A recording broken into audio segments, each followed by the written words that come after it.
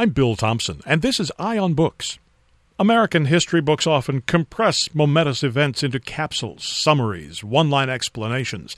Such has often been the case with President Abraham Lincoln's Emancipation Proclamation, the history-changing document that freed the slaves and changed the course of the Civil War.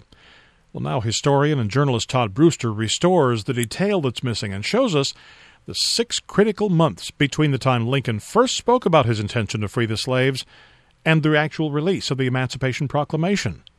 As Brewster describes it in his book Lincoln's Gamble, it was perhaps the most tumultuous 6 months of Lincoln's entire presidency. He fought with his generals, disappointed his cabinet, and sank into painful bouts of clinical depression. And perhaps most surprising, Lincoln had to convince himself that emancipation was indeed the right course of action. I have to tell you, Todd, this is the kind of book I thoroughly get into because I love books that will take what is in other history books a line and drill deep down into that line, the line being, Lincoln first talked about emancipating the slaves in 1862, and then he signed the Emancipation Proclamation in 1863. And what happens in between gets completely glossed over and missed, and your book illuminates in a marvelous way what exactly took place in those 6 months. And now you say it may be the most tumultuous 6 months in Abraham Lincoln's entire presidency. Yes, I believe they are. I mean, it's amazing the number of challenges that he faced during this time, the war being only one of them. His son, Willie, dies in February of the year, so he's still mourning the loss of one of his boys. His other son actually nearly died himself of the same thing at the same time, so he's got Tad at home. He's got a wife who is reacting to the death of Willie with great chagrin. She is consumed by it. She's going to seances. She's looking to connect to him in the other world. He's got loss upon loss happening, or defeat upon defeat happening on the battlefield in the summer of 1862 along the Peninsula Campaign. He's got a General McClellan, who is not only disrespectful of him, but also disrespectful of the mission, does not want to punish the South, has Southern sympathies, won't move his armies because he's a man who is so precise in his approach that he's very good at training, but not great at executing. He's got this continuing issue over slavery, which, as you know, going through his whole personal history has been something that he had been very vocal about, being opposed to slavery. Yet he doesn't know whether he should or when he should issue anything that might reflect upon the institution of slavery during the course of this war, because he doesn't want to offend the Southern states any further, in particular the border states that might leave and join the Confederacy. So it's a tumultuous time for him, and he is racked by indecision, by guilt, by grief. And it is during this 6 months that he becomes the great emancipator, the person that we look upon as having been one of the great men in human history. We sometimes forget with those one-lines in history books that there was a human being behind this decision. It sometimes seems with the hindsight of history that, of course, it was a natural thing, and of course he was going to emancipate the slaves. But when we read in your pages, as you said a moment ago, that this horrible personal agony that he was going through, not just of the personal things going on around him and the battlefields and things like, but the issue of emancipation itself, he seems very, very conflicted on this. He is, and one of the things that I hope the book will do will show the man behind this whole story, and you've hit upon really, which is the principal theme, the sort of the vulnerability and loneliness of leadership. Here, on one of the issues that one would think would be absolutely the simplest of all, freeing people from the chains of slavery. He has constitutional questions to address. He doesn't really have the power to do it.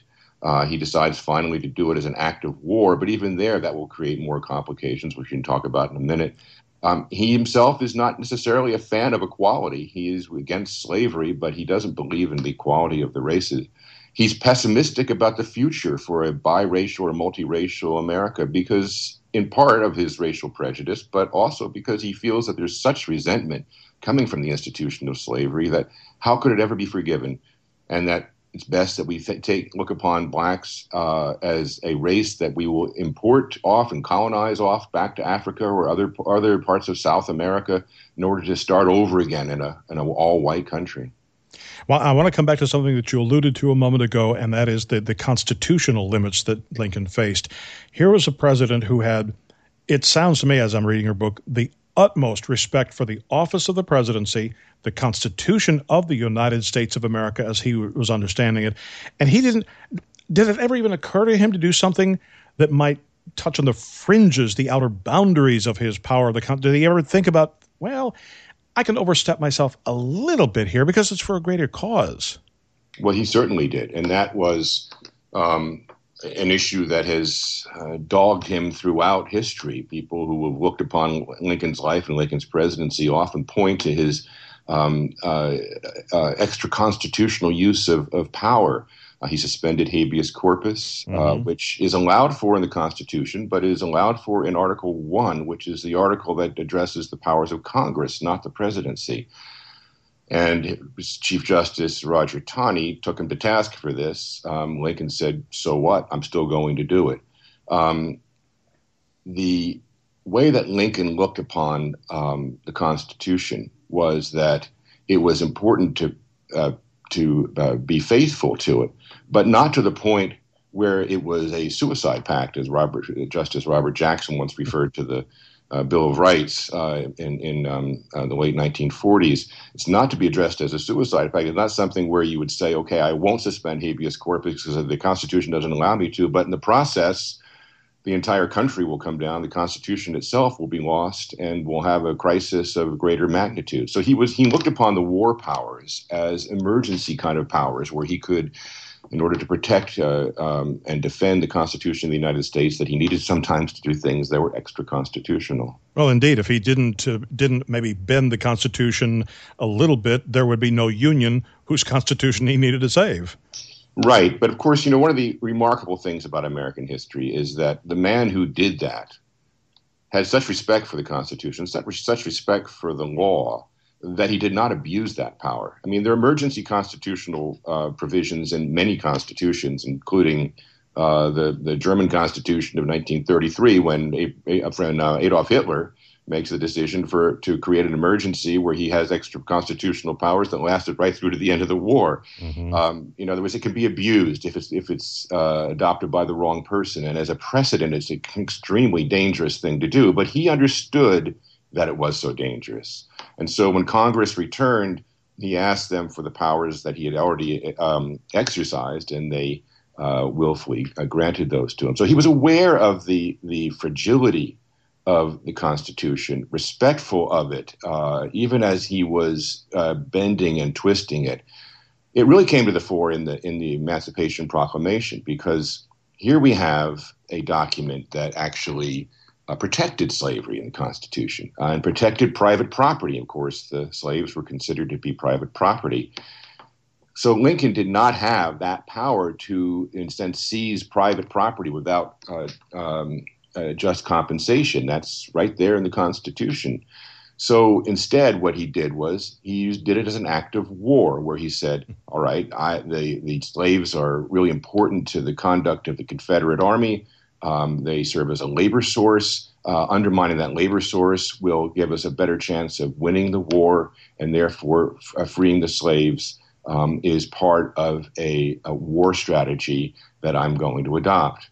Of course, the problem with that is twofold. One is that he didn't have power over the states where the slaves were being held in the South, so he couldn't actually exercise that power immediately.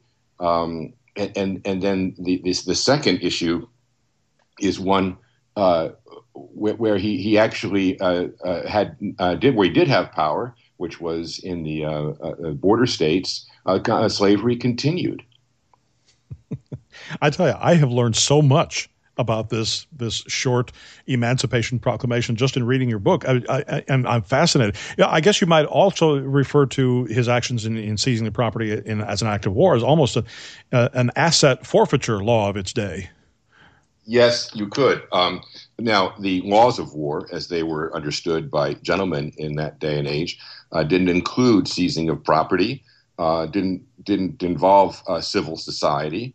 So, of course, when Lincoln adopted this, he was accused by the Confederacy of going beyond the rules of Christian warfare, and even those who served under him, General McClellan, never would have, who had been relieved by the time the Emancipation Proclamation was signed, but he never would have fought a war that would have involved an attack on the institution of slavery. So it's a shift not only for the country, it's a shift also for the conduct of war. Going forward from there, a lot of people say that the Civil War is the first total war, like the total wars of the 20th century, in which the targeting is not only of army versus army, but army versus society. And so the taking apart of the very pillars of Southern society was part of the strategy that Lincoln adopted going into 1863, and the Emancipation Proclamation was part of it. Well, indeed, as you write, the proclamation really did change the course of the entire war, which was, of course, Lincoln's intent, was it not? It was, and there was one really critical part in way in which it changed the conduct of the war, and it was something that was only added in the very last draft of the Emancipation Proclamation. There were really three drafts. One he read to the cabinet in July of 1862. A second one was the one that he published as what we call the preliminary Emancipation Proclamation right after the Battle of Antietam in September 1862. And then there's the final version, which he signed and was then therefore made an act of law. And it is in that one that he encourages the freed slaves to enlist in the Union Army. And in other words, they would be freed from the army. The Union Army would march in as an army of liberation, free the slaves, and then they would go and enlist and put on blue uniforms and return to the South and bring a new vigor to the fight, which they did. 180,000 to roughly 200,000, somewhere there. The numbers are not exact. Black soldiers, most of them former slaves, who invigorated the Union cause, similar to the way that the Americans invigorated the Allied cause in World War I, arriving in 1918. So the war took on a new energy with the arrival of the Emancipation Proclamation, not only because it freed the slaves and robbed the Confederacy of that source of labor, but it also gave new soldiers to the ranks of the Union Army. Mm-hmm. Now, for all of the angst that Lincoln suffered during these 6 months, did it relieve anything once he'd actually issued the proclamation? I mean, did he feel any better afterwards? You know, I think that Lincoln, his former law partner, William Herndon, said that melancholy dripped from him as he walked. In other words, that we have a sort of depressive personality here, someone who obsesses about decisions. In fact, much of his writing and much of his speaking, and you can actually see this even in the movie Lincoln, is spent sort of working out problems in front of other people and giving voice to things that are really going on in his head. So he continued to worry, of course. That was part of his character. He was proud of the decision, proud in a way that he was certainly not as he stewed over it for the 6 months going from July 1862 to January 1863. He spoke of it with great glowing terms of one of his greatest achievements. So he certainly got relief in that sense, but he continued to worry that a biracial America would never work. He continued to consider options for colonizing the blacks outside of the country. And of course, again, well done in the movie Lincoln. He had no confidence that the emancipation of the slaves could stick as a war measure. Remember, it would expire with the war itself. It could no longer be upheld in a legal sense. So he needed that 13th Amendment, abolishing slavery, before the war ended. And of course, that's the subject of Steven Spielberg's excellent film. Mm-hmm. Wow. Well, I have to say before we close that I really appreciate what Joseph Ellis said about your book. He said this story has been told before, but never as well. And I have to say, I can't disagree with that. Well, that's very kind of you, Bill. I appreciate it. It's a book that I feel very close to. It's I enjoyed working on this book because I think it's about such an important subject and bringing out the humanity of a leader, showing his vulnerability and recognizing for all readers that Lincoln was first and foremost a man, that it was these people who lead us don't come out on high like gods that light on earth for a few days. They are you and me and everyone else, and they struggle and get up and make wrong decisions, make right decisions. They have to have the courage to keep on going on. I'd say Lincoln is endlessly fascinating, and I hope I've contributed something to the literature on Lincoln, which is significant. That is, the literature itself is significant. And I hope that people will read it and come away with a fresh understanding of the man and of the time in American history. Indeed. And do you have a website? I do. You're very kind to ask. It's www.lincolnsgamble.com.